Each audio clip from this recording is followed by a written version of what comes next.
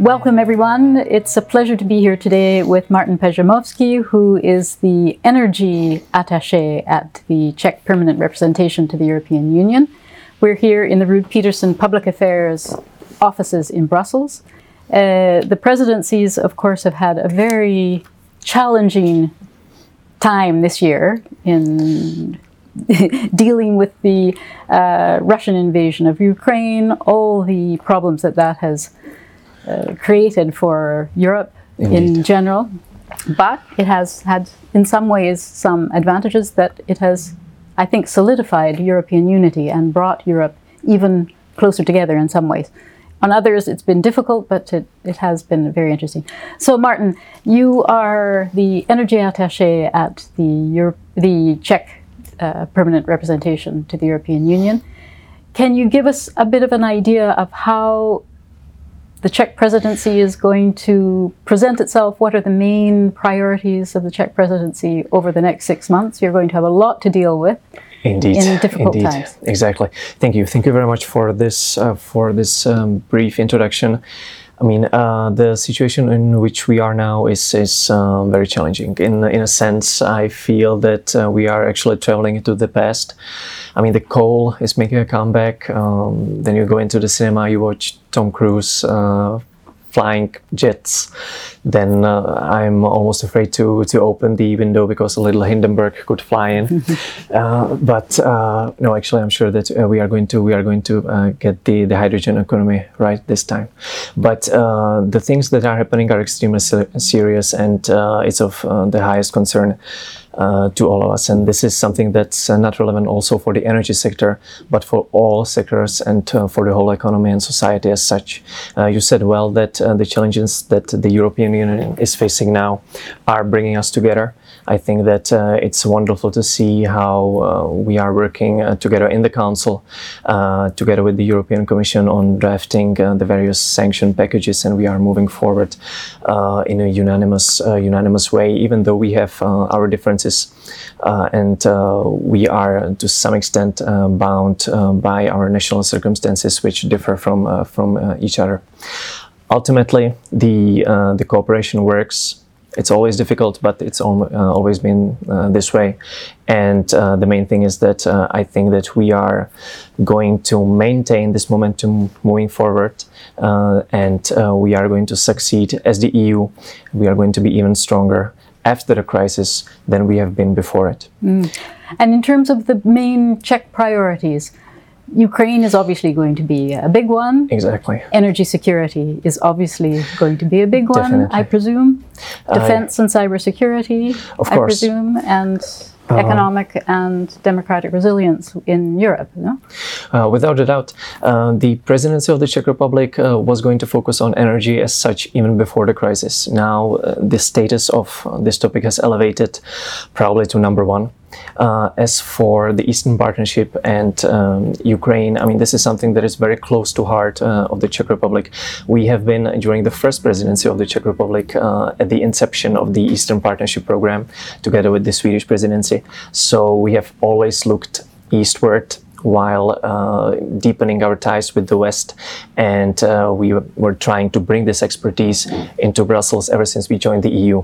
So now when this crisis started and the Russian invasion forced us to rethink the priorities of the Czech Republic, it was basically something that was natural for us to do, because the topics that we will focus now during the Czech presidency are close to our mindset and our heart, or have been for years. For many years, yes. And in terms of the progress that's been made under the French presidency, how will you manage the transition from the French presidency into the Czech presidency? And then we'll go on to discuss a little bit more in detail some of the energy files that you're going to deal with. It's the French presidency is still going, so we are keeping fingers crossed for them to be as successful as possible.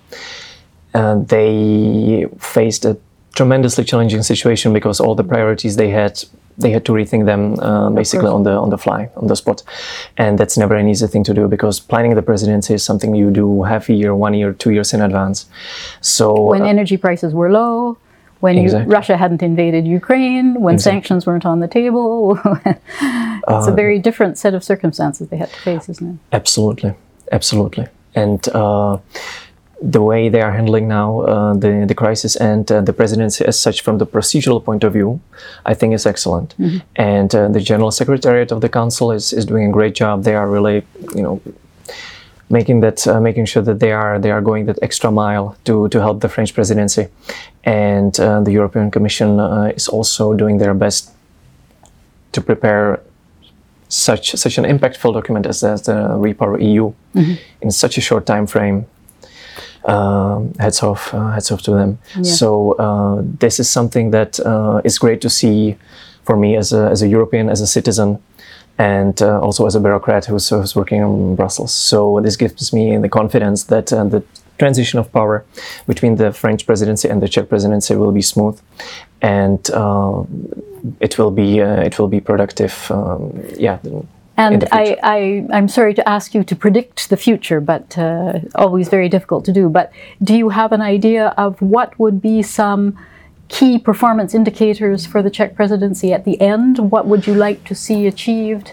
And I don't mean just in the energy area, but in general, because we'll go on and talk about energy in just a minute.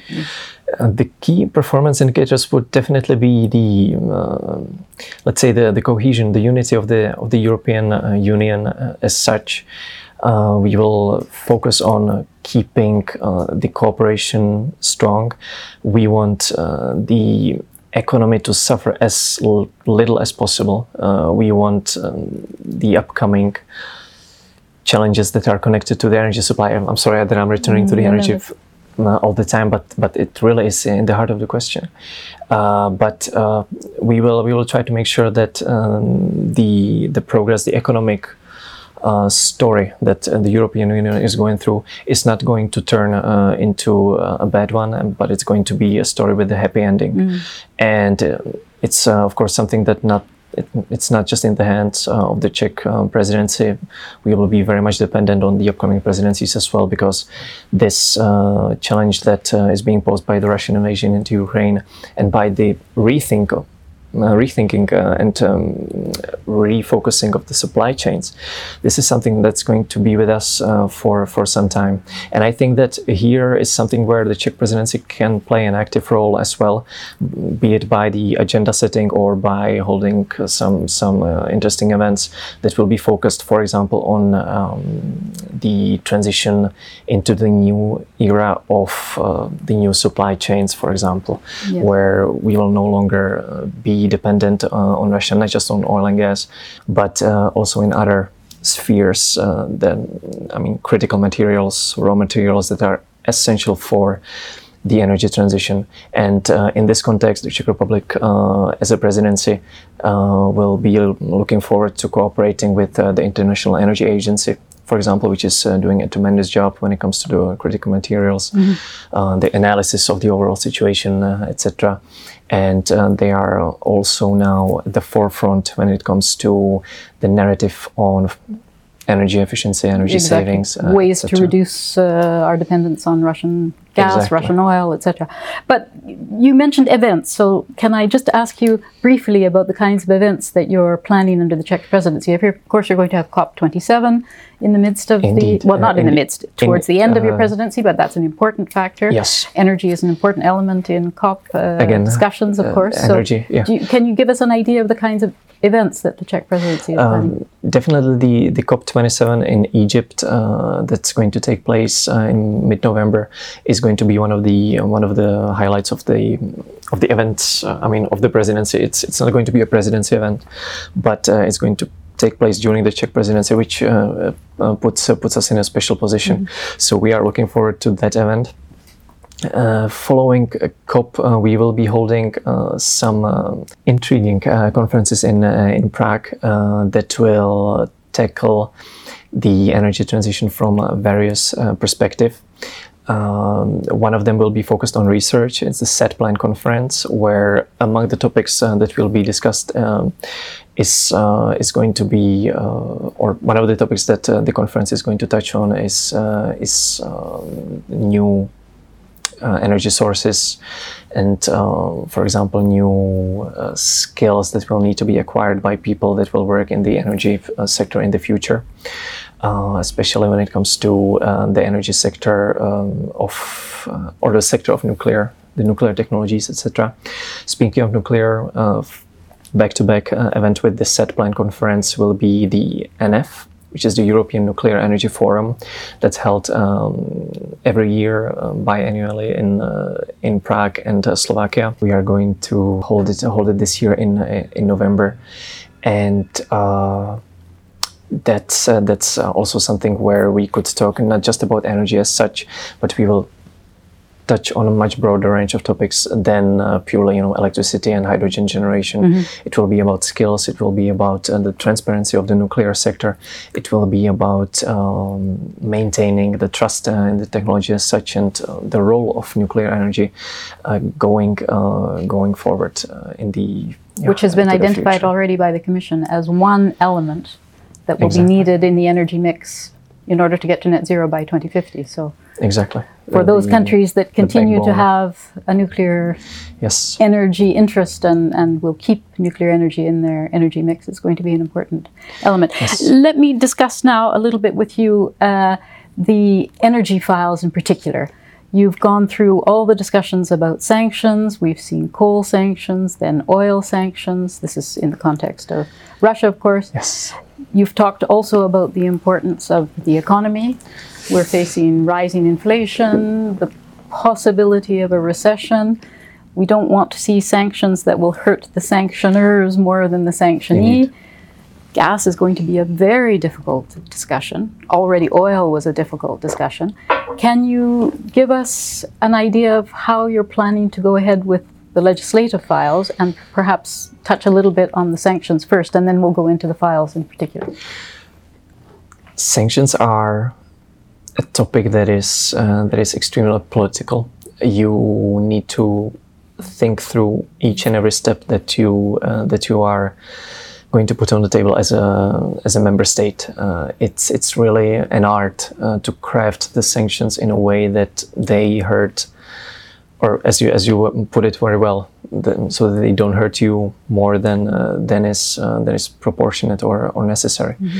And it is something that needs to be taken in the overall context of the economy, which is now undergoing a sort of difficulties that are connected to the rising interest rates, the high inflation, and the uncertainty of the outlook. Nobody really knows how far, or it's challenging to project the severity of the economic impacts of the sanctions and the Russian invasion onto the European Union. So in a context like this, drafting the sanctions is no easy task, and that's why it's so amazing that we have been able to agree on so much in such a short time frame as the European Union.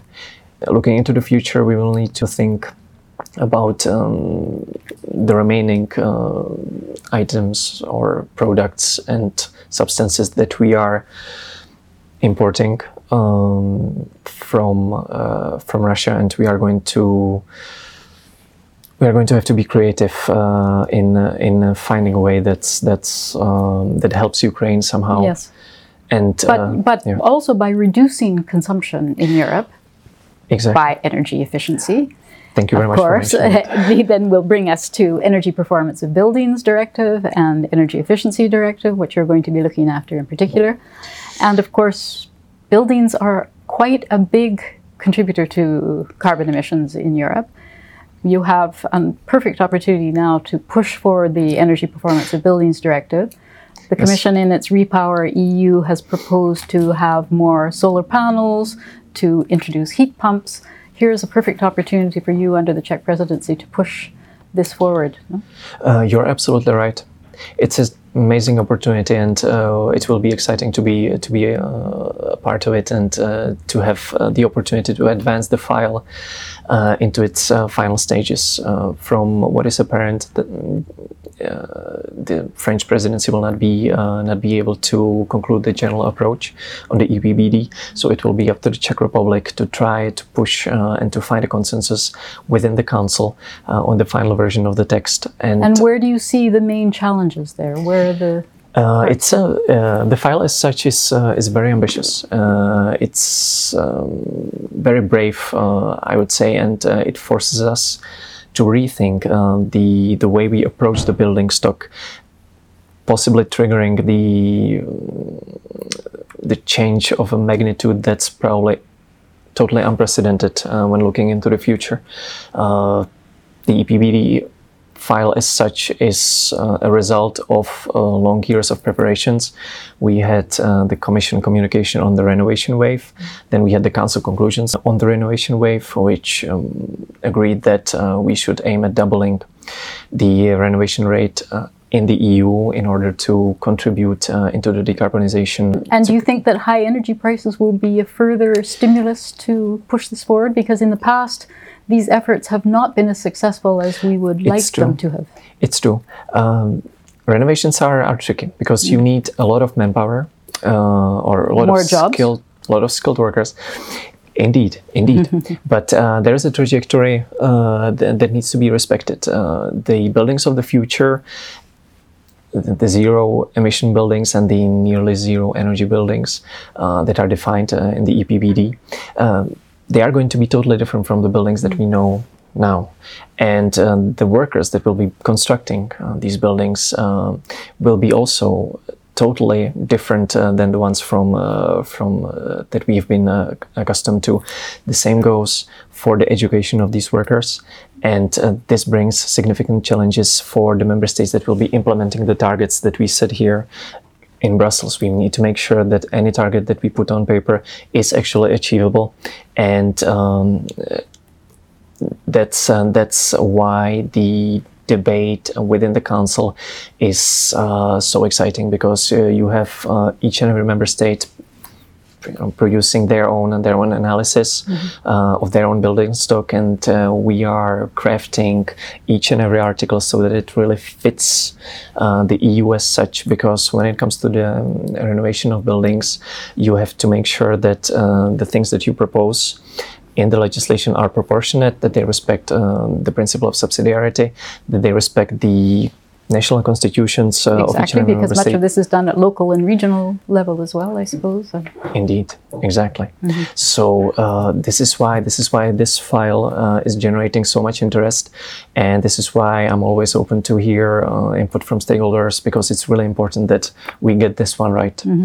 And parallel to... And increase the number of charging points. If you may remember, the last time around, this was one of the problems. The number of electric charging points was reduced significantly by the Council, if I may remind you.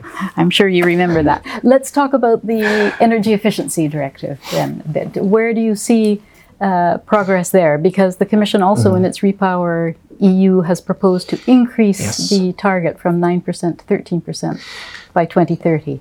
Do you think that's possible? How will the Czech presidency try to move this forward? It's a very interesting thing from the purely procedural point of view, because the European Commission decided not to take back its original proposal, but they filed basically a parallel proposal to the Fit for 55 package. So, which will keep the lawyers busy for many months, I'm sure. Lawyers and PhD students of EU law, etc. I'm looking forward to read, in 10 years, all the analysis when we will have enough material published out there, because now the discussions, I have to say, that are taking place within the Brussels bubble on how to approach the Repower EU, they are very, very exciting, and you have a very, very wide spectrum of opinions on how to advance further. As for the energy efficiency as such, it is going to be one of the key tools how to limit our dependence on fossil fuels in general.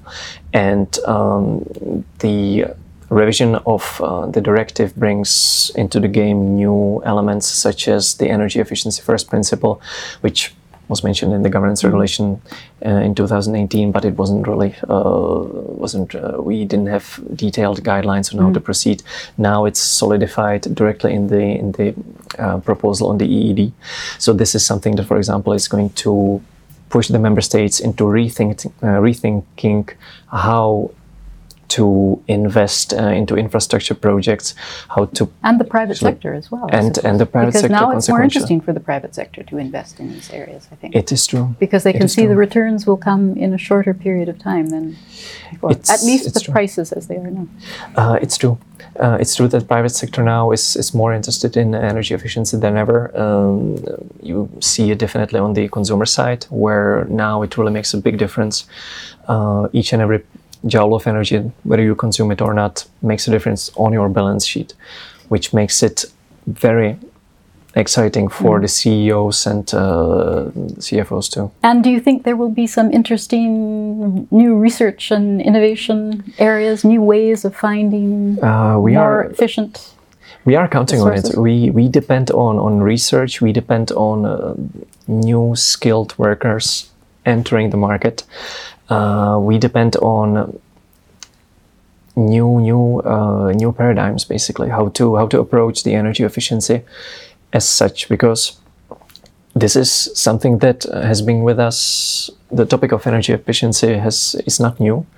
If you take a look into the scientific production, or let's say the volume of scientific articles on energy efficiency and energy savings, you see that there was a massive increase of the volume in the 1970s.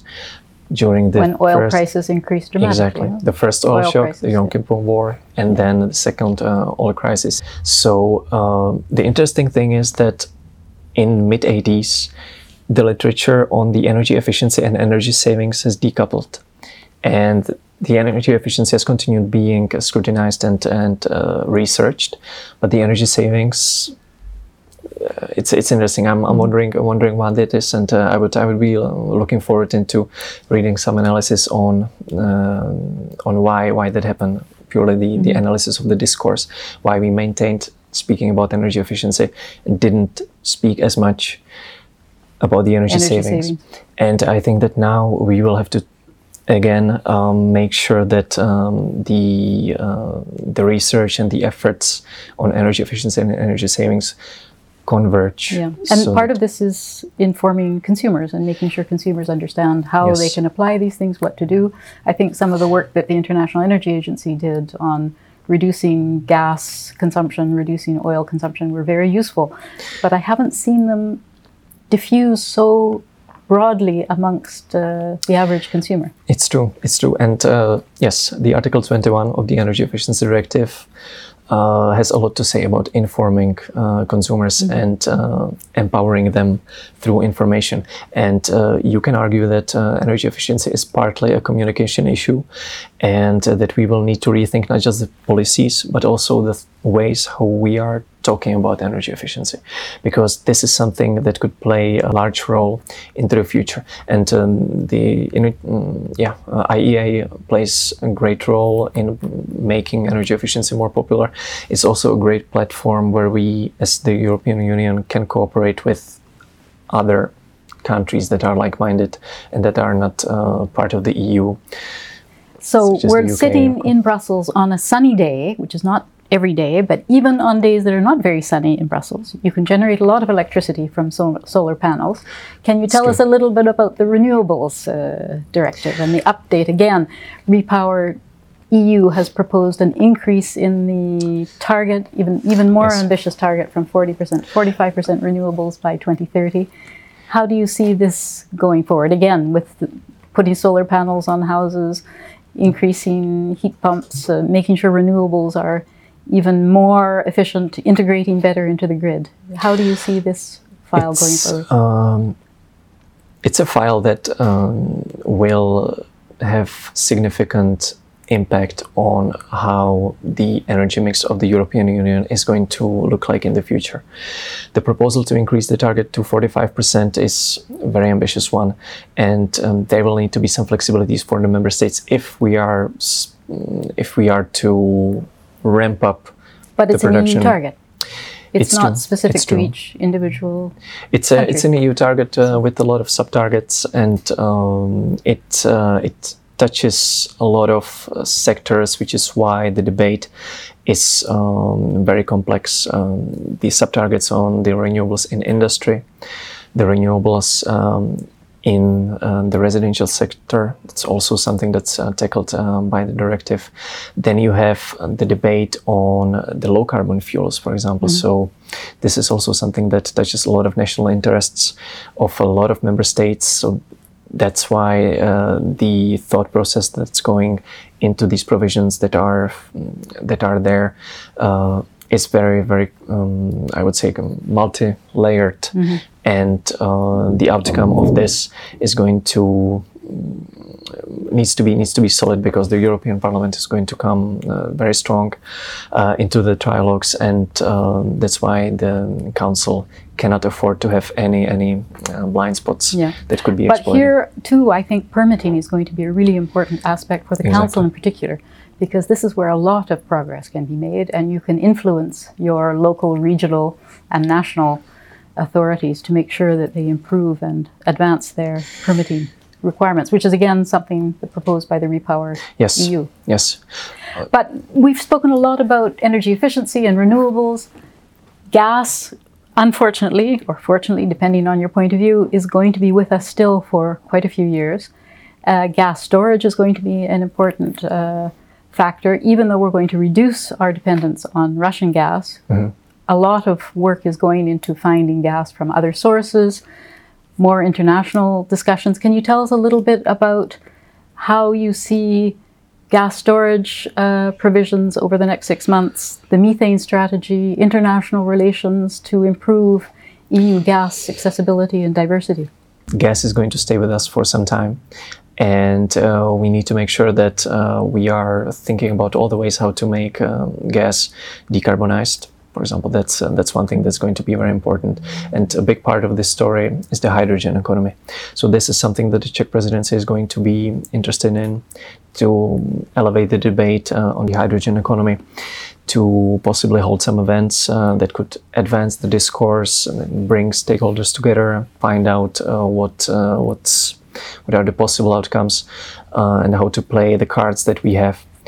And if we get hydrogen right, then the next thing is the biomethane, for example. That's also something that's going to help us decrease our import dependence, and it's something that could create new jobs, new sectors, and new companies that could then employ people. So this is something that we need to think about while crafting the legislation on natural gas, that we allow for new sectors to thrive, and that we are not too restrictive, that we maintain the technology neutrality. This is very important. And of course, methane and also natural gas is something, as you said, that has a strong external dimension. The European Union tries to be a leader in energy policies as well as climate policies. So to have ambitious methane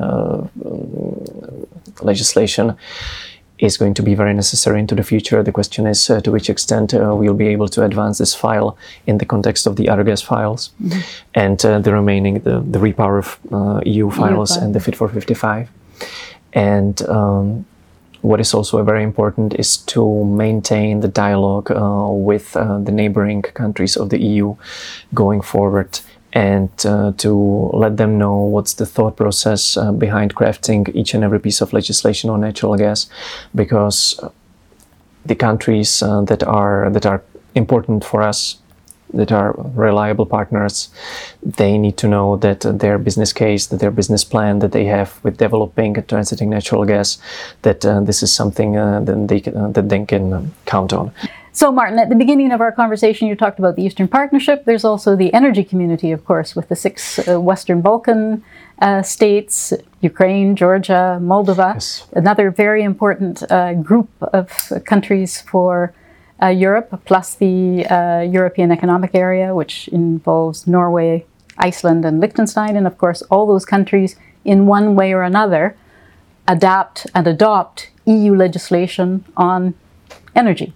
And so it's really important for them too to see that EU energy legislation is profound, robust, sustainable, and can be implemented. And they take, I think, a lot of courage in knowing that the EU is making progress in these areas.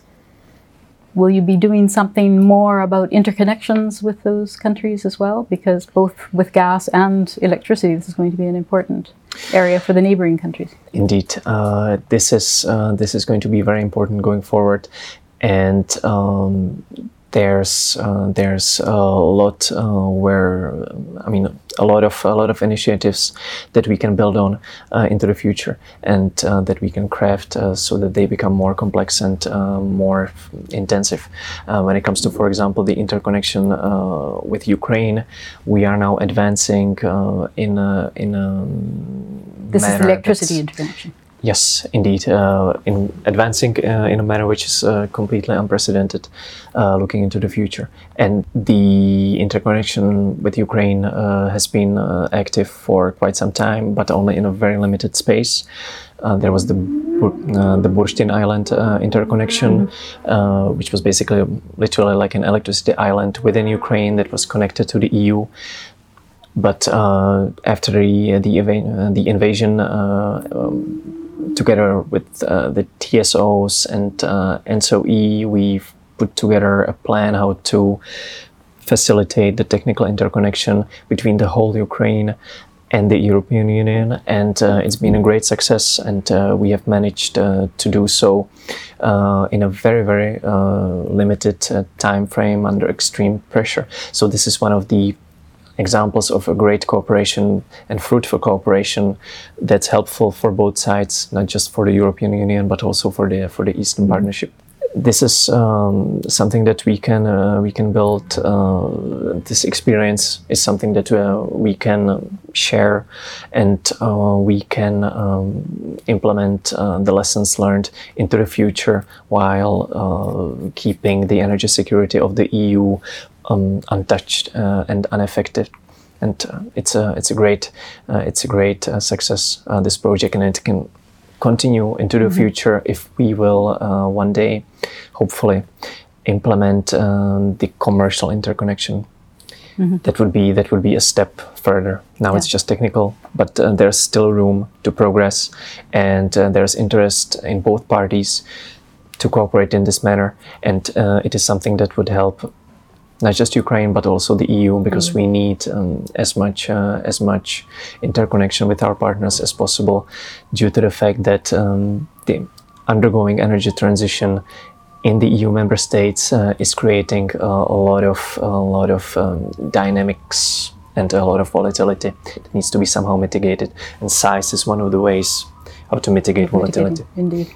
So, Martin, thank you very much. The Czech presidency in 2009 faced certain challenges, and you will face even more and more complex challenges in some ways, I think, in the next 6 months. We wish you the very, very best. I'm sure in your capable hands and the capable hands of your colleagues, you will do very, very well.